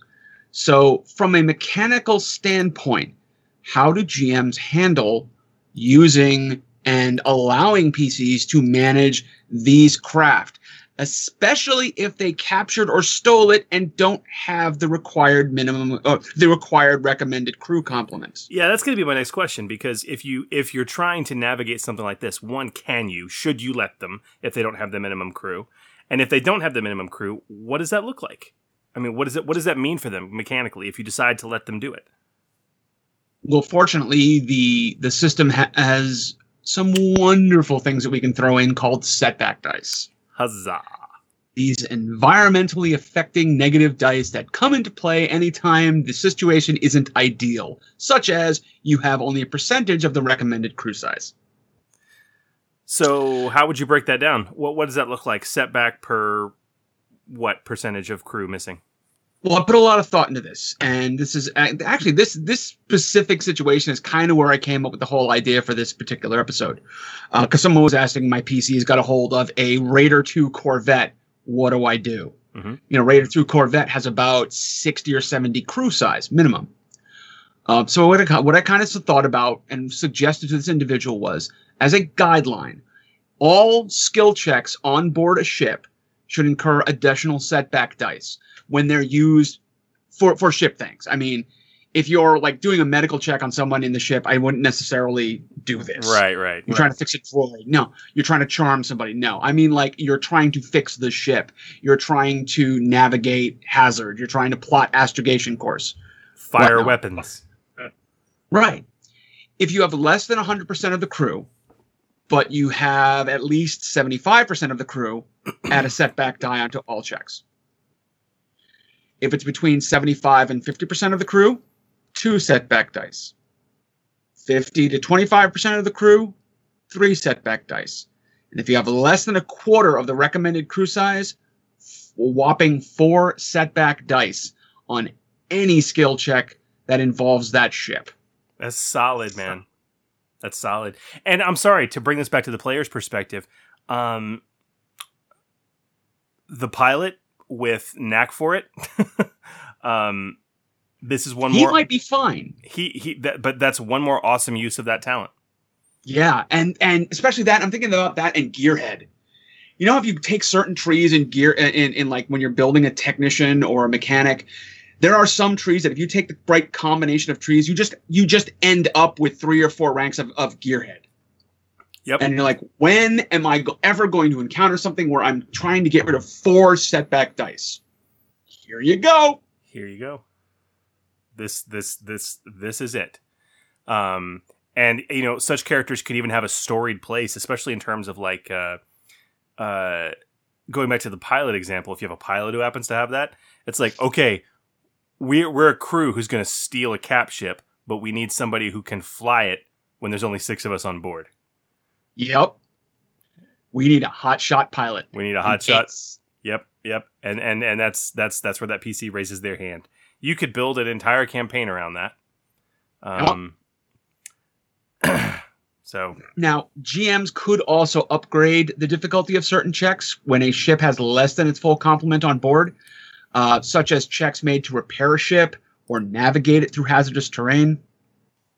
That could apply too, because you just don't have the right number of people on sensors, navigations, you know, giant engine components that are the size of houses, You just don't physically have enough people to get on to repairing it all at once.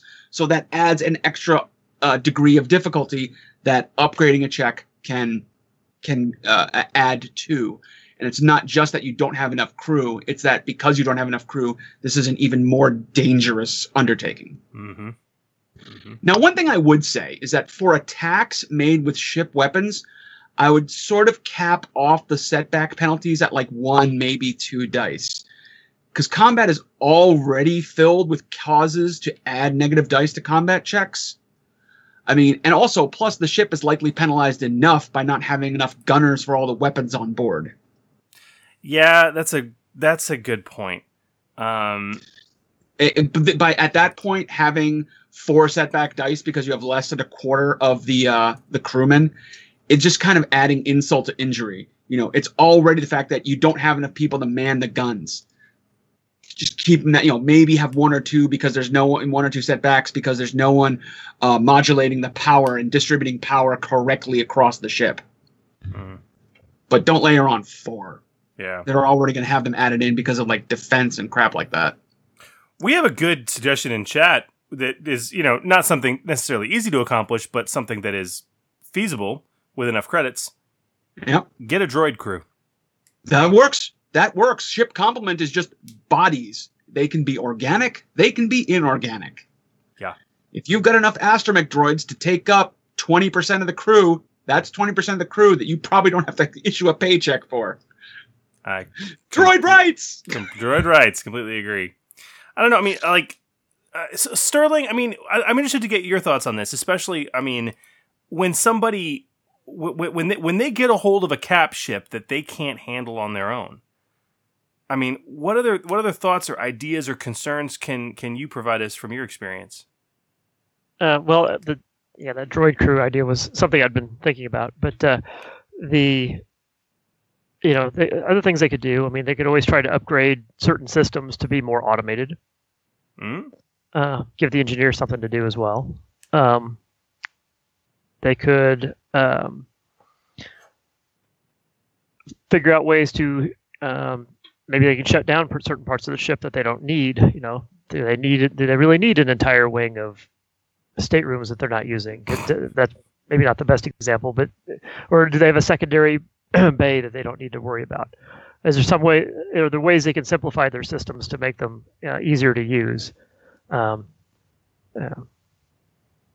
an interesting suggestion, and that could be, God, what a great use for a technician on the party too. I mean, things for them to set up. You could do an entire skill challenge based around that, and once you've got it set up, you have an instant and immediate way also to spend threat and despair, which is that those things start to go haywire. Yeah. See Star Trek 3. Do I have to though? Do I? No, but yeah, see Star Trek 3. That's an excellent suggestion. A very good example. So okay, that's with cap ships. That's the idea of minimum crew. Okay, and that's one object of it, one aspect of it. But Phil, we come back to obligation. Yep. Minimum obligation. I mean, what, even more so than homesteads and businesses, I think owning your own capital ship and again, building off what you just said, Sterling, especially if these things are going to start breaking. I mean, it's going to cause headaches more than anything else we've discussed. This is a floating tin can that's keeping you alive. The opportunities for constant maintenance and are just. You could literally run out of air. Run out of air and die. Oh my gosh! Who forgot to refill the tanks at the last station? I mean, God damn it, people! Oh man, we forgot. We decided not to pay the restocking fee at the last station. Oh wait, it was the last 3 stations, wasn't it? we can make it one more station. We can make it one more station. Speaking of Firefly, they had an awesome episode that was, I think it was called Out of Gas. Oh God. Yes. Where literally you're stuck. I mean, that could be an entire session where you're stuck on the ship struggling to survive, running out of air. And can you imagine every round or every hour you're just piling more and more setback dice onto them. They're taking strain damage and just struggling to try and survive. It's even better if they're in that situation due to their own screw-ups. Yes. I mean, it's one thing if you just kind of impose it on them because it's a fun sounding story, but it's another altogether if the decisions that they made led to that point. You did this to yourself. Yes.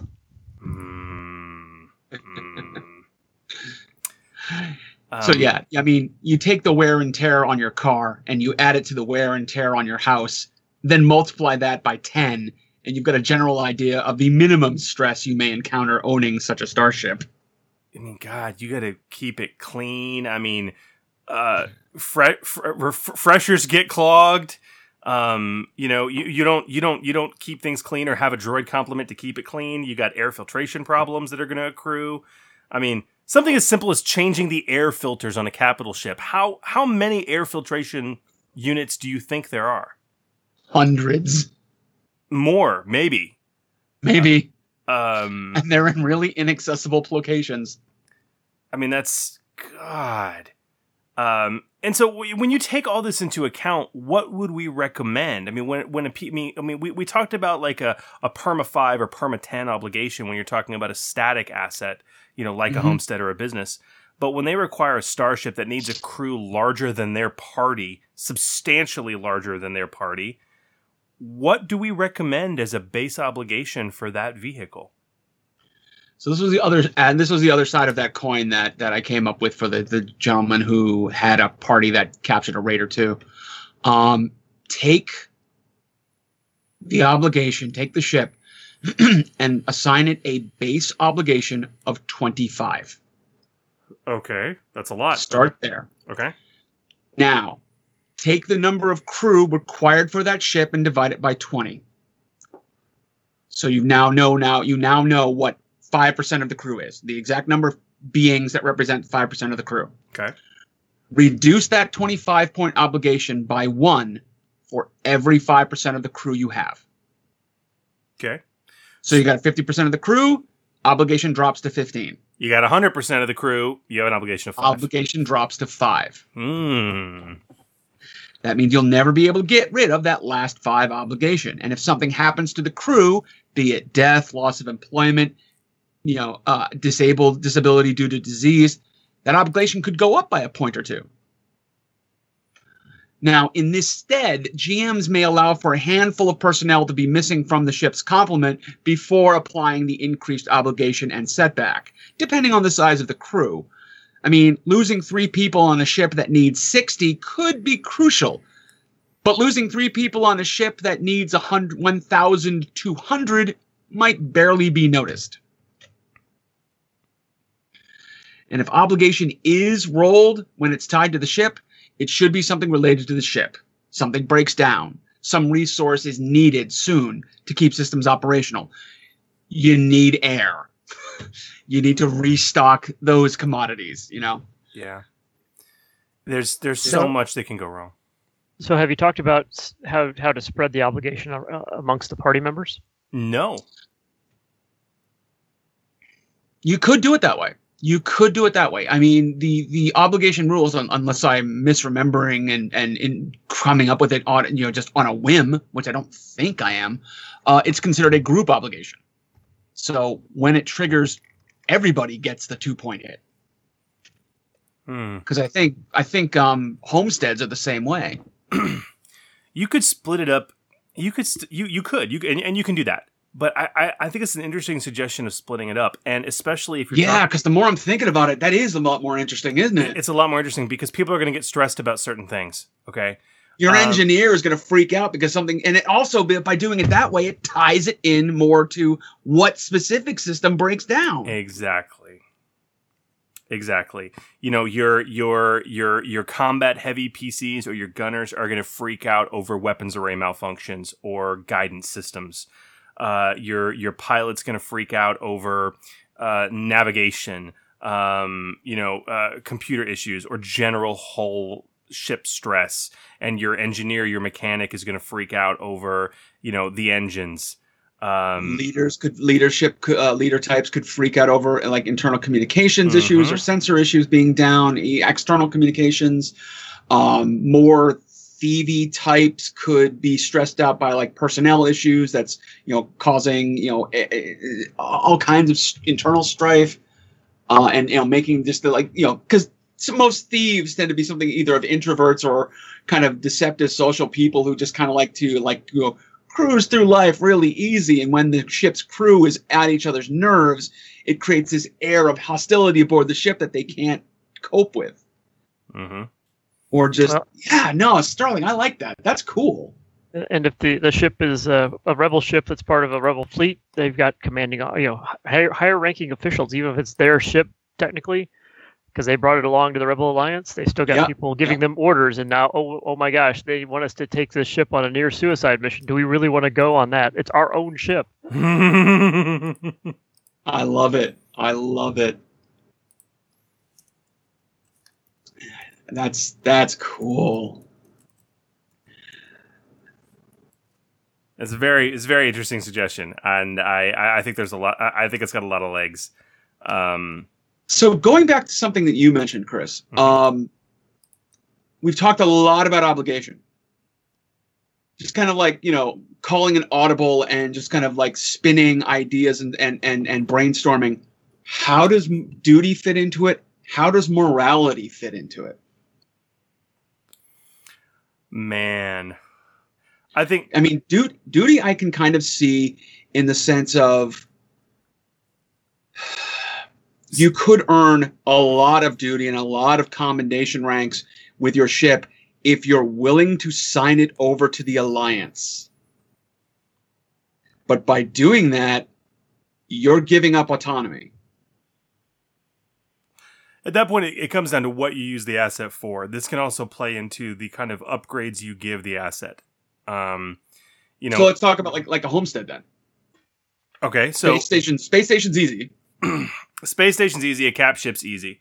Something like a homestead. There's a lot of ways you could do it for duty. I think of so there's simple stuff like where you give. Okay, what do you do with the revenue? What do you do with the revenue? Oh, sure. Okay, and if you're funneling that back to the Rebel Alliance, that's an easy way to achieve certain duties. Then you get into some more interesting stuff. When you get into duties like personnel, giving day jobs to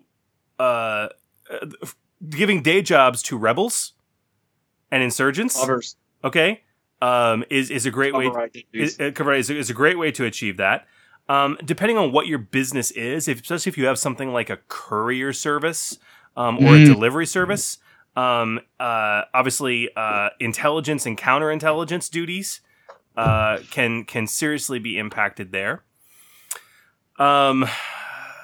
Gosh, what other ideas for duty, guys? Businesses are kind of easy. Businesses you could acquire, or if you're that scrapyard junkyard person, you get ship parts the Alliance needs. You salvage them and send them along. Kind of same thing with the used car lot. Casinos and bars are perfect meetup points for agents for clandestine meetings. All those allow for an opportunity for that. Well, and going back to sort of duty as threshold, one of the examples they put in the book is an Alliance leader could refuse to associate with a group with a low duty score. So you might have a good ship, but if your duty score doesn't inspire confidence, then they might not want you along in their fleet, or at least detachment or mission or whatever. Yeah, this is a very good point. Might give you motivation to improve your duty score, but also maybe improve your ship to make it more attractive to certain missions. Appealing to certain missions. Yes, it's very, very interesting. So they can spend a lot of money upgrading it, and then they can lose it all when it gets blown up on the mission. I can also see like a situation where that person who stole that Raider 2 Corvette where the Alliance could come up to where they could like offer their services to the Alliance. The Alliance could go, no, we don't have any idea who you are, but we like your ship. We could take that if you want. We have a crew who can operate it. We have rebels who can operate that. So we'll take the ship, but we don't want you. Yeah. You've done nothing for us, and we don't trust you with our interfleet operations. You know, that could easily be happening. Those are very good suggestions. Now, when it comes to morality, that's not even apples to oranges. That's apples to a bag of cats. Morality is so radically different in terms of how it impacts gameplay. There's really no one-to-one mechanical comparison like you can do. What comes to mind though, how I would bring morality in if we had a morality trigger, is almost everything we've talked about in this episode in terms of the potential pros and cons of running a business or having a homestead or having a base or having a cap ship with a big crew on it. You've got personalities, NPCs, disparate issues, different conflicts. You've got headaches coming in where you've got third-party people, whether those are tax collectors or inspectors or competitive business interests or thugs or enforcers, anyone who's coming to you needing something and wanting something. When you have that morality conflict come into play, it should be coming into play primarily in those interpersonal interactions. It's gonna make things harder. Okay, it means that your pride is not gonna let you kowtow to the imperial bureaucrat who's coming to inspect you. All right. It means that, and maybe that ultimately you have an emotional outburst and that leads to your business getting shut down, or you getting that Arabesh health hazard warning sticker put on the front of your restaurant. So, no, we can't serve anymore. Maybe it means that you don't pay off the enforcers who come looking for a cut. Or maybe your fear takes hold and you do because you don't want to cause a scene. You don't want anyone to get hurt. And now you've tacitly enforced this expectation that they're going to continually expect this, going forward. Another aspect too, if you have especially a homestead that is producing a good, one of the things I think it was you, Phil, brought up earlier was the idea of what are you going to do with that good, and can it be given to one of those inherent conflicts? Like, okay, wow, I can sell this to make money, but gosh, there's this group that really needs this. Okay, like especially something like medicine or medical care, or if we have rebel sympathies, gosh, we've just mined this Tabana gas, and the Alliance really needs it. Can I give it up? A morality conflict can put that choice into clear and sharp focus as a major point of the session. Yeah, absolutely. I mean, you sit there and say, okay, yeah, you can keep those medical supplies. You can keep them or sell them, or you can keep that vehicle on the lot and sell it, or you can, keep those food stores that you need so that you've got enough for your restaurant. But doing so and ignoring the plight of these people is a 4 or 5 conflict hit. But your business succeeds. You don't make any extra money. Your business just stays afloat. Yeah. And that's life, man. That's some real decisions that happen out there. There are things that people do and make those choices. Gregory's in chat, overlook a customer's costs out of charity. Okay. A major morality decision. Okay. I decide not to take the conflict and I decide to give it to him, but my business takes a major hit. Yep. Maybe it doesn't survive. Yep. But it was the right thing to do. And to be fair, that's the morality in the conflict system. That's it to a T. So we also had, I really wanted to get to this today. We got in a call-in question emailed to me from a fellow who's actually in chat right now, Droid Dreamer. And he brought up some interesting points regarding this particular show topic, because obviously he knew what it was. So I'm going to play that for you right now. This is Droid Dreamer, and I never listen to the Order 66 podcast. But I do want to make a plug for mobile bases. With some gear, droids, and talent, the party can build and assemble facilities on the go. Modular base structures allow quick construction of barracks, hangars, motor pools, and command centers in only 2 hours each. The improvised sapper talent lets a PC build a secure position for the entire party and its vehicles in only 12 hours. And lastly, my favorite, the IC-4A combat construction droid from Fully Operational. It can manufacture crude structures that provide cover for up to 20 people.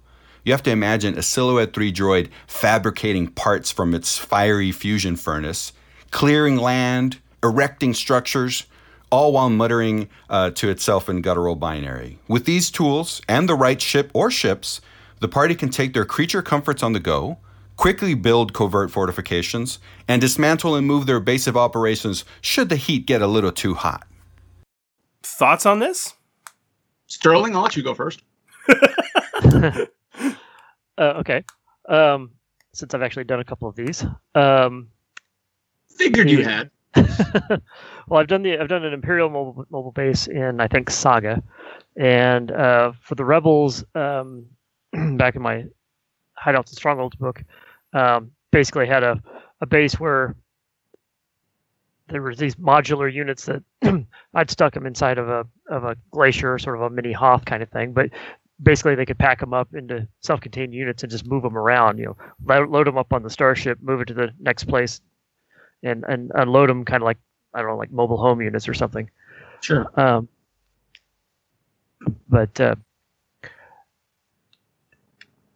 let's see.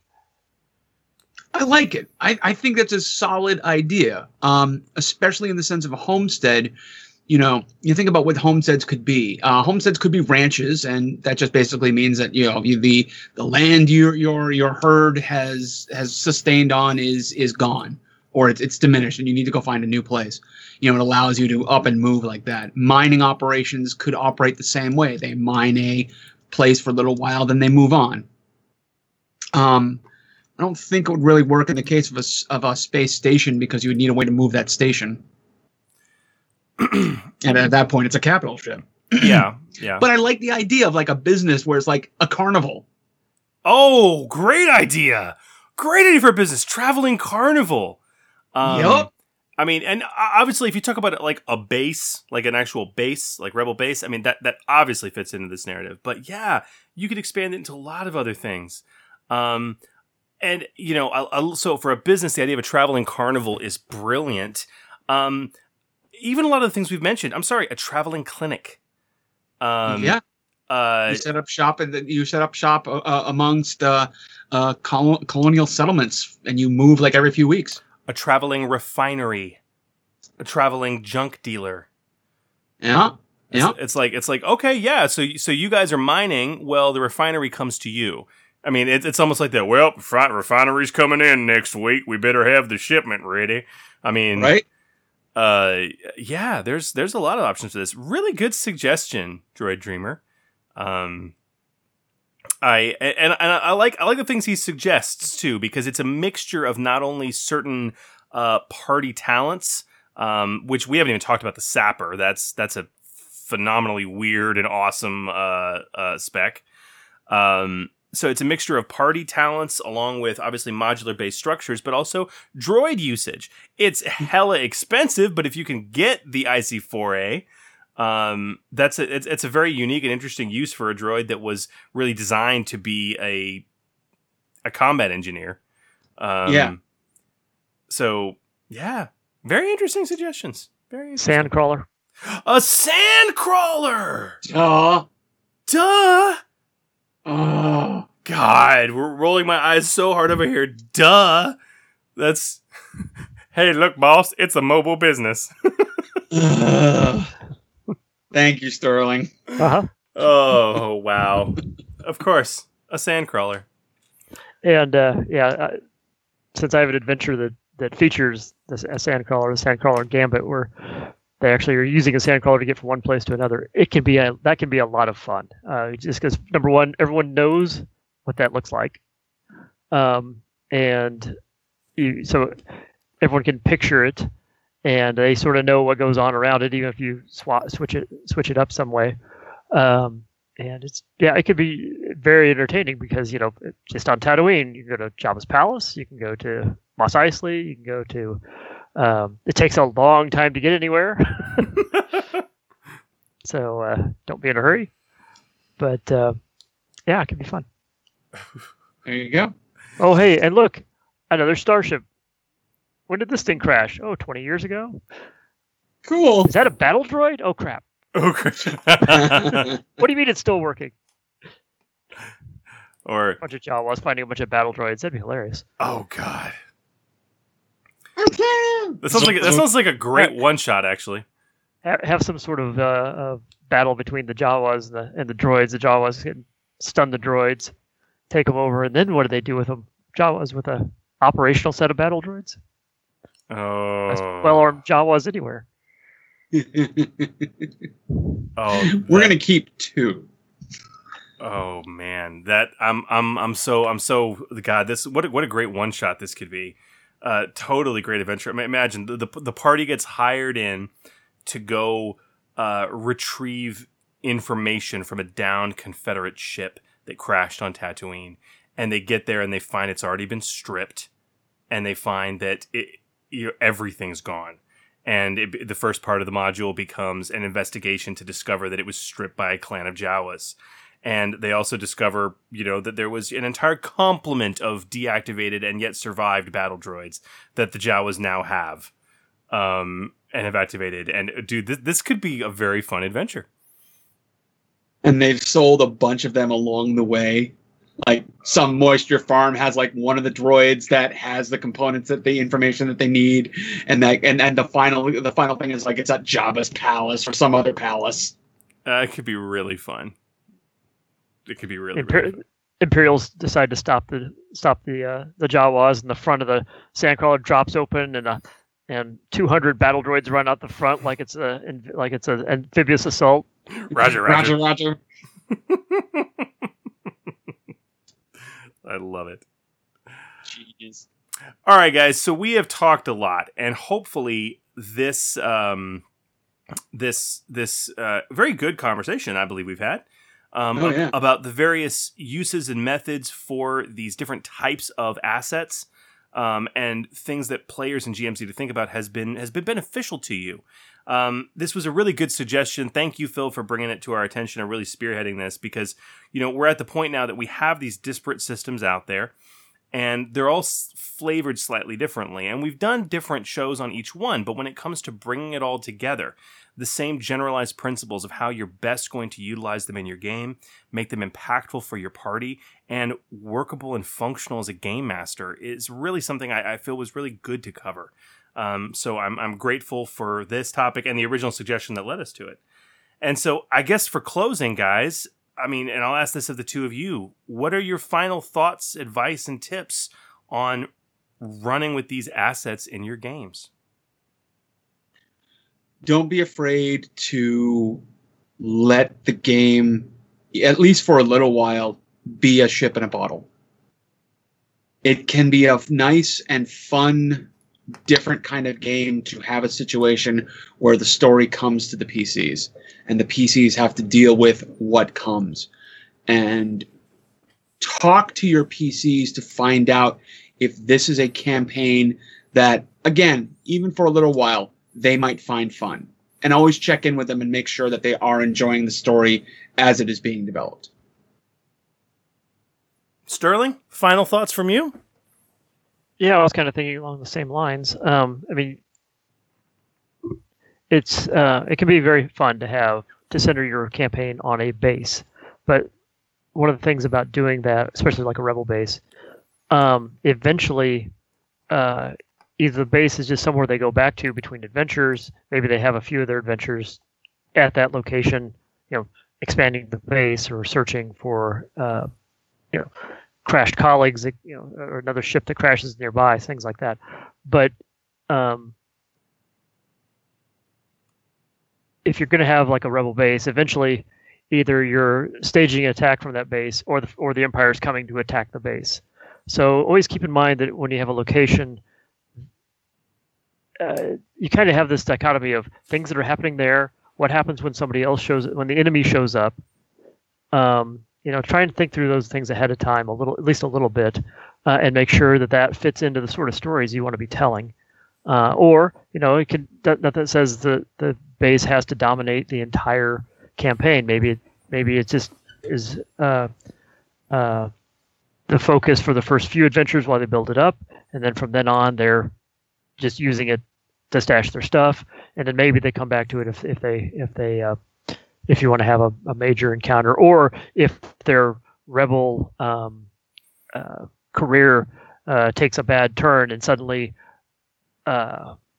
instead of advancing the alliance, they're fighting basically a losing battle, and suddenly they've got to defend their base because that's all they have left. I mean, you think through some of these scenarios ahead of time to make sure that it's a direction that you're happy with and your players are happy with.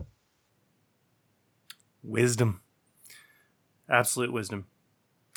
So, excellent show topic, an excellent suggestion. But now it is time to come to the end of this 2 hours of mirth and go back to the real world. Which is staggering. Sterling, thank you so much for coming on to talk with us about this. As usual, it's always great to get your insight, your feedback, your input, and your expertise, and it's wonderful having you on the show. Thank you. Thanks. It's been fun. And guys, listeners, Gamer Nation, the journey through 2019 continues. Our next show will be in 2 weeks' time, Sunday, February 10th. And our topic of discussion will be a listener-requested return to our specialization segment, Well, Isn't That Special? With perhaps one of the more enigmatic, thematic, and unusual, seemingly contradictory, specs recently introduced in the Mystic career, the Prophet. We will be going through the ins and outs of the Prophet specialization, and we will cap it off, of course, with our build-off challenge, bringing our best Prophets to the table.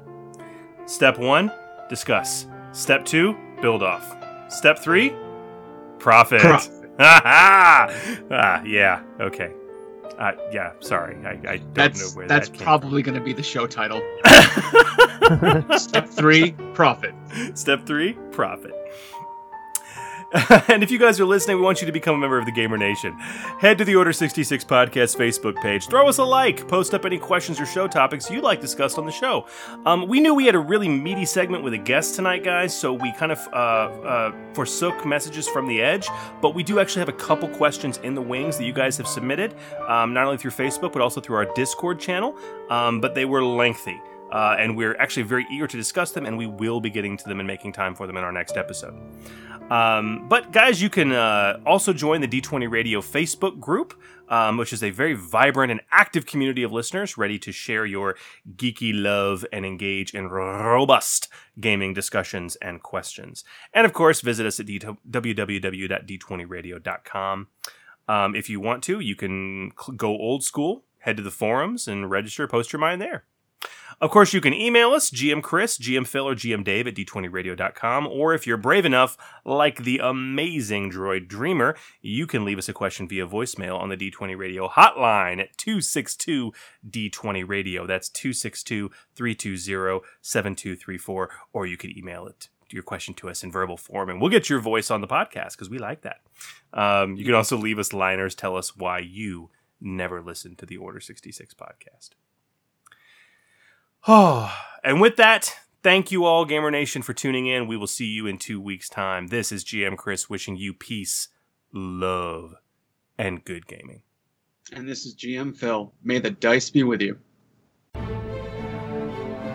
You've been listening to the Order 66 podcast, brought to you by Ethan Kinsey, GM Scott, Jeremy Bensley, Bert Ingley, Joshua Taylor, and William Thiel. This podcast and related websites are not affiliated with Fantasy Flight Games, 20th Century Fox, Walt Disney Corporation, or Lucasfilm Limited, and its content is meant for educational and entertainment purposes only. All original content is the intellectual property of the Order 66 podcast and Gamer Nation, LLC.